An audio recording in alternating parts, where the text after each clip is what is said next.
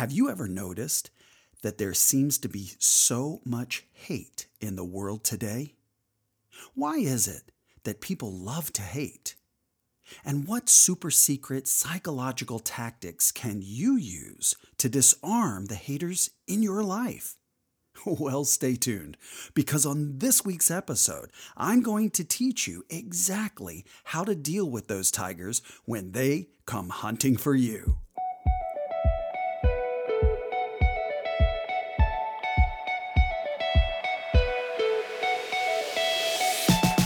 Hello everybody, I'm Stephen Diamond from the hit Netflix TV series Tiger King 2, The Doc Antle Story.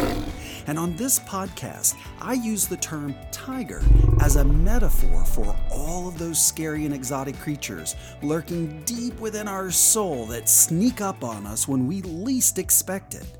You know, things like stress and anxiety, depression and loneliness, and even just a lack of confidence or shyness.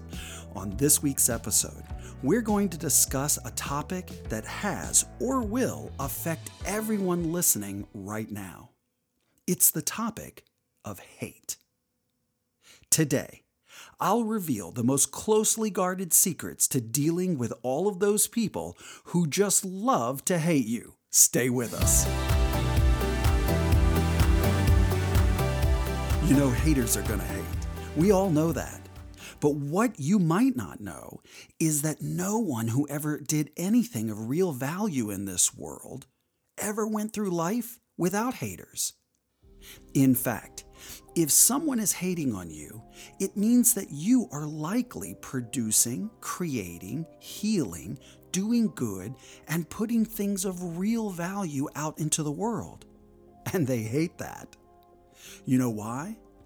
Because normally, these very haters have never really accomplished anything of real value in their lives. Usually, they are self-centered, self-absorbed, insecure egomaniacs with loud, aggressive personalities that literally get off on causing the emotional pain and suffering of other people. Now think about that. Who wants to be like that? But there are so many people like that walking around among us. The reason is that it simply makes them feel better about themselves. These people are lonely, toxic, and by and large the losers of our society. Now, there are exceptions to every rule, but growing up in show business like I did, you learn very quickly how to deal with haters because there will always be someone nipping at your ankles, hating on whatever it is that you're doing. You learn to develop a thick skin really quick, or show business will chew you up and spit you out. It's not for those with weak personalities.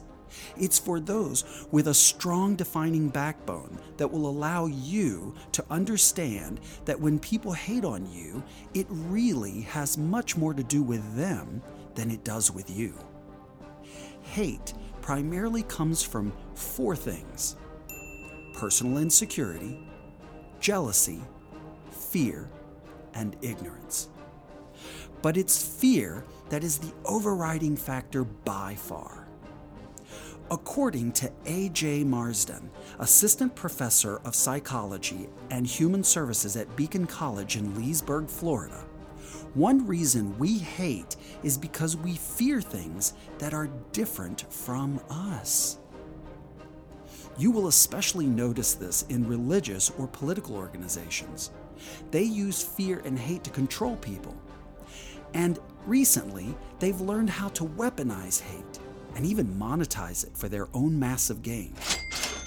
They don't like people who have critical thinking skills, ask difficult questions, or are different in some way to their own structured belief system. That's why they like to ban books and create legislation over people's bodies. They feel threatened. When we feel threatened by perceived outsiders, we instinctively turn toward our in-group. You know, those with whom we identify, and we do it as a survival mechanism. So, what drives hate? Well, hatred is driven by two key emotions: The first is love, and the second is aggression.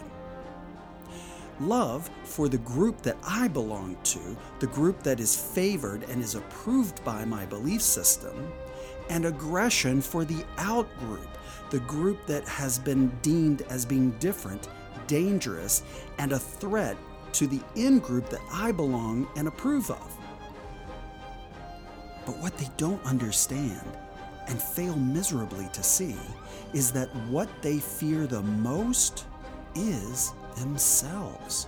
Now, I'm not a doctor, and I'm not giving medical advice. However, according to all of the clinical psychologists that I've spoken to researching this topic, the things people hate about others are the things that they fear within themselves.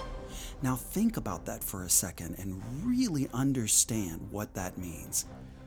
Haters begin thinking about the targeted group or person kind of like a movie screen onto which they project unwanted parts of themselves. The idea is, I'm not terrible, you are. And of course, we all remember playing those kind of games when we were kids on the playground. I know that sounds childish when you lay it all out like that, but in truth, hate really is childish.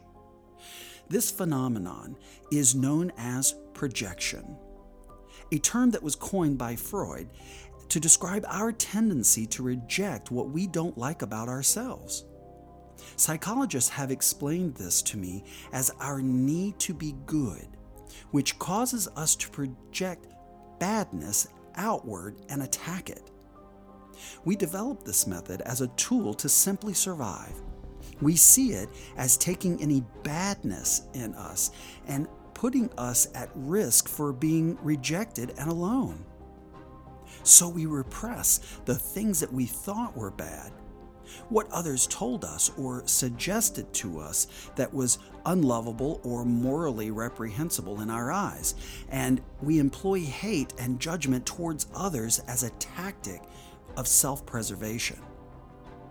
Simple minds will convince themselves that this is how one rids oneself of undesirable traits, but this method is only designed to perpetuate repression, which leads to many mental health issues. Wouldn't it be absolutely amazing if we had some sort of snakebite antidote to hate? Well, believe it or not, we do. Now, it's not a magic pill.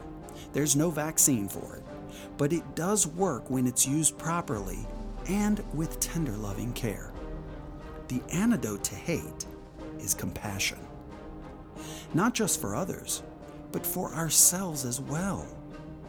Self-compassion means that we accept the whole self. If we find part of ourselves unacceptable, we tend to attack others in order to defend against the threat. And to flip that coin, if we're okay with ourselves, we see others' hateful behaviors as about them and can respond with compassion. What I'm about to reveal is one of the greatest secrets of hate. It's what all of those who hate would never want you to truly understand. I want you to pay very close attention to what I'm about to tell you, because it's so powerful that it has the potential to change your very life. If you keep hate in your heart for another person, who you really hate is yourself. Let me say that again. If you keep hate in your heart for another person, who you are really hating on is yourself. It's eating you alive from the inside out, like some cancer that you picked up along the way. And believe it or not, cancer is a dumb disease because it doesn't realize that it's eating the very host in which keeps it alive. That's you. It's only when we learn to forgive, let go, and hold ourselves with compassion that we may be able to demonstrate real compassion towards others. I want you to sit with this for just a moment and let that really sink in. You have to forgive. you have to let go. And most importantly, you have to have true compassion for yourself before you will ever be able to have compassion for anyone that hates you. You know what? This drives haters insane. I know many of you listening right now are here because you saw me on the Netflix hit TV series Tiger King 2: The Doc Antle Story. In the show, you heard me talk about cults and how they rope you in, control you, change your identity, separate you from all of your family and friends, and then begin to reshape and mold you into what they need you to be. So many of you have reached out to me as former members of different cults, having really connected with my story. So many of you are still trying to understand and make sense of these groups and how they operate. Since all of these kinds of groups are rooted ultimately in hate, I thought we would dig a little bit deeper into the science, since any cult is usually based on some sort of hate or separation from the others out there. Think of it like this. When hate involves participation in a group, it may help foster a sense of connection and a camaraderie that fills a void in one's identity. You can easily see this in all of the QAnuts, I like to call them, who are reveling in the misinformation insanity going on in today's world. These people flock to hate groups because it gives them some place to belong and a connection with like minds that make them feel like they have a purpose, and in that purpose and in that connection, they find what they believe is their identity and a direction in life, something to fight for. But what they lack the capacity to understand in that moment is that they were only looking for a group of people that hated the same things they did. In almost every case I've ever seen, and I have coached tons of cult survivors, these people are lost souls with no direction in life. They struggle to find any real meaning in the world and therefore are perfect subjects for indoctrination. They are often lone wolves without many friends or interpersonal connections. Strangely, I have noticed that many of them are virgins prior to joining these groups. Now, there's nothing against being a virgin. That's perfectly okay. It's just an observation that I've made in working with a lot of these wounded people searching for where they belong. They're not bad people. They're just misguided. Life is hard. It's hard for everyone. Even the people you fantasize about having the perfect life. You know, all of those rich and famous folks that you see on TV? Well, I assure you that a lot of those people are either friends of mine, coaching clients of mine, or I have worked around them in some capacity, and I will be the first to tell you that they are usually some of the most screwed up people that I've ever met in my life. Usually, the more famous they are, the more issues they have.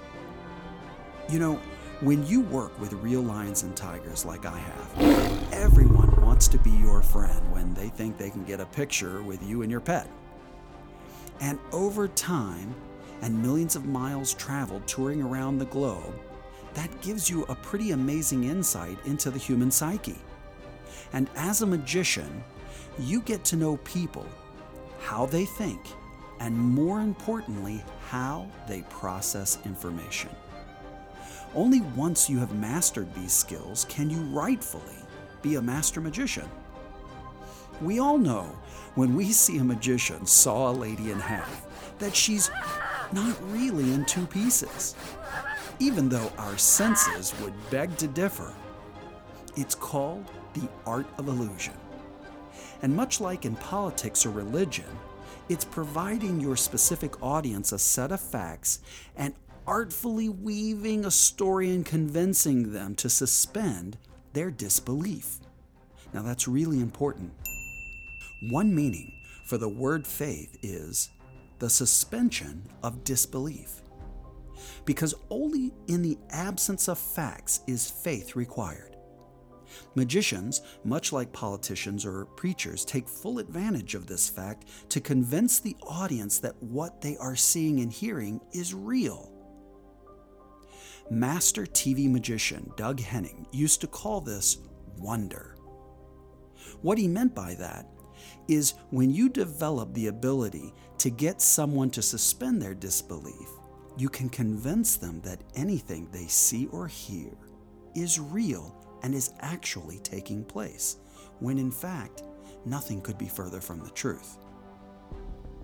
When a person has suspended their disbelief, they are no longer thinking critically, and in that space is where you'll find wonder lives. You can convince them that you just sawed a real human being in two, so convincingly that they will give you money to make them feel that wonder again. Now let the church say amen. Hey brother, will you pass that plate one more time? I know this will be controversial for some of you listening and may turn some of you off. If you feel threatened right now, that's okay. It's a totally natural response when our belief systems are put to the real test. If you feel triggered right now, it only means that you are set firmly in your current belief system, and asking you to use critical thinking triggers you because it's a lot easier to just stay where you are rather than having to rethink the entire system of which you have built your belief system upon. And I understand that. But remember that just because you think or believe something doesn't mean that it's fact. Trust me when I tell you that the most expensive thing you will ever own in your life is a closed mind. This is the science of how this works, whether you believe it or not. I've learned one thing for sure, having personally shaken the hands of what seems like over 1 million people throughout my career, and that is, those we tend to admire for all of their greatness that someone has, and for all of their genius in a particular discipline or skill that they might display, there will be an equal and opposite dark side. The world needs more compassion because at the end of the day, we're all fighting the very same fight and just trying to survive in a world that can often be very unfair and very cruel. All of us want the same things. We just have different ideas about how to get there. Divisive religions and legislation designed to separate and divide is a major factor in creating hate among otherwise really good people. People hate because they're struggling within themselves. Usually, they're looking outward for someone to blame for what they feel on the inside. When you see someone hating on you, teach yourself to change your perspective and understand that this person is in pain.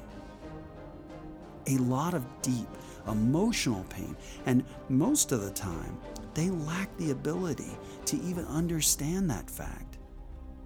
So the burden falls on you to muster up the courage to have compassion for someone causing you pain.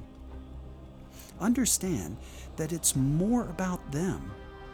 You are only the target that they've chosen to hit, usually because they know deep down that there isn't likely to be any real consequences from their actions, because if there were, they probably wouldn't do it.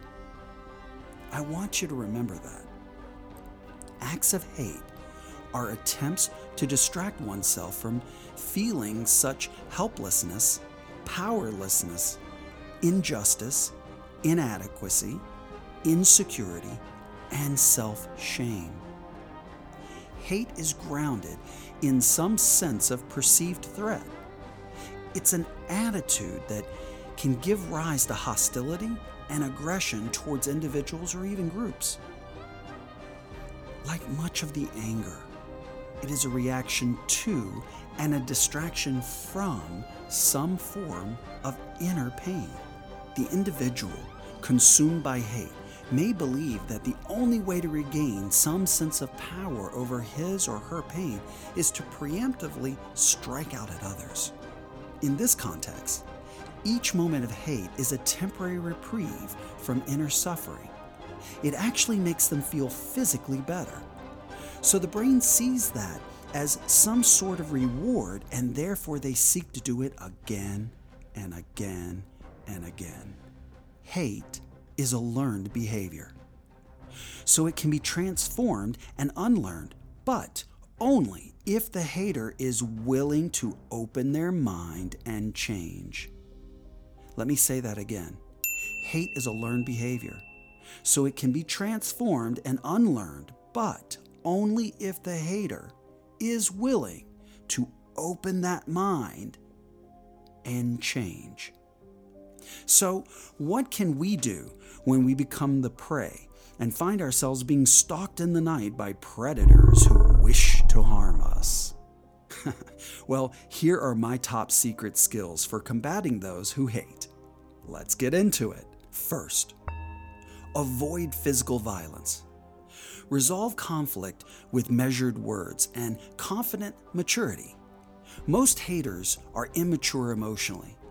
If hatred is fire, be like water and extinguish it. Be cool and collected, and most importantly here is to remember that fighting fire with fire does not work. It never works. It will only make things worse, so there's no point in even doing it. While you should never start a fight, don't let a hater hurt you physically. Learn self-defense and protect yourself. Turn your attacker's strength against him or her if you have to in order to physically survive. Number 2, remember to view them with compassion. See this person as a troubled soul who is in deep emotional pain. That's so important. Understand that they're projecting what they hate most about themselves onto you in order to make themselves feel physically better. Number 3, completely ignore them when you can. It's literally the worst thing you can do to them. It eats them alive as to why you aren't responding and reacting in the way that they need you to. And if you can't ignore them, speak up. If you can't take it anymore, don't. Avoiding haters doesn't always resolve the problem. Find a moment to speak honestly with these people and try to explain where you're coming from. Speak with each hater as a mature and conscientious equal, no matter how rudely the other person has been in the past. This is especially important for passive haters who may not insult you directly. Don't be rash either. Haters feed on your emotions. If you respond quickly and emotionally, there's a good chance that you won't be able to make a strong point. If you lash out, you will only give them more reason to make fun of you. So do not let your words be clouded by anger and frustration. Give yourself the time to cool down before you respond. Number 4, if your hate is coming from online, take criticism gracefully. If you run a business or you put yourself out there in some capacity as a social influencer, or you are likely to have some sort of negative reviews or online hate over time.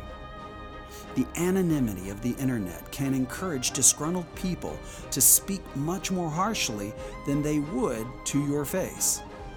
Don't let their words destroy your confidence, but do consider them carefully. Because just because something is said in a negative way, it doesn't mean that it's wrong. It's better to think of this type of hater as a harsh critic instead. That's what I do. Now, the same thing goes if you're a writer or an artist or post your work online. Nasty comments like these are distinct from physical harassment and should be dealt with very differently. I get haters all the time, and I'm totally cool with it. In fact, most of the time, they make me giggle. It doesn't bother me in the least, and these days I simply ignore it, and when they don't get the attention that they crave, they usually have a temper tantrum, call me a few bad names, and I find it all quite hysterical.